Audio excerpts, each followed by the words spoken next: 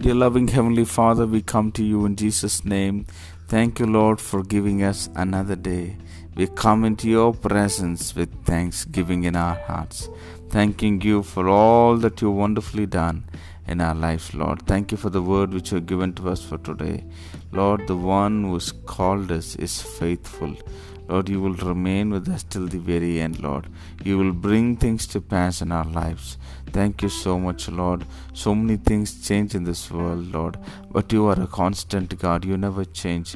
You are the same, Lord, yesterday, today, and forever, Lord. Your promises remain the same. Lord, you work in our lives for good. Thank you so much, Lord. May your hand be upon us. May your hand of blessing, may your hand of protection be upon us, Lord Jesus. May you be glorified. May you be exalted and enthroned high above everything.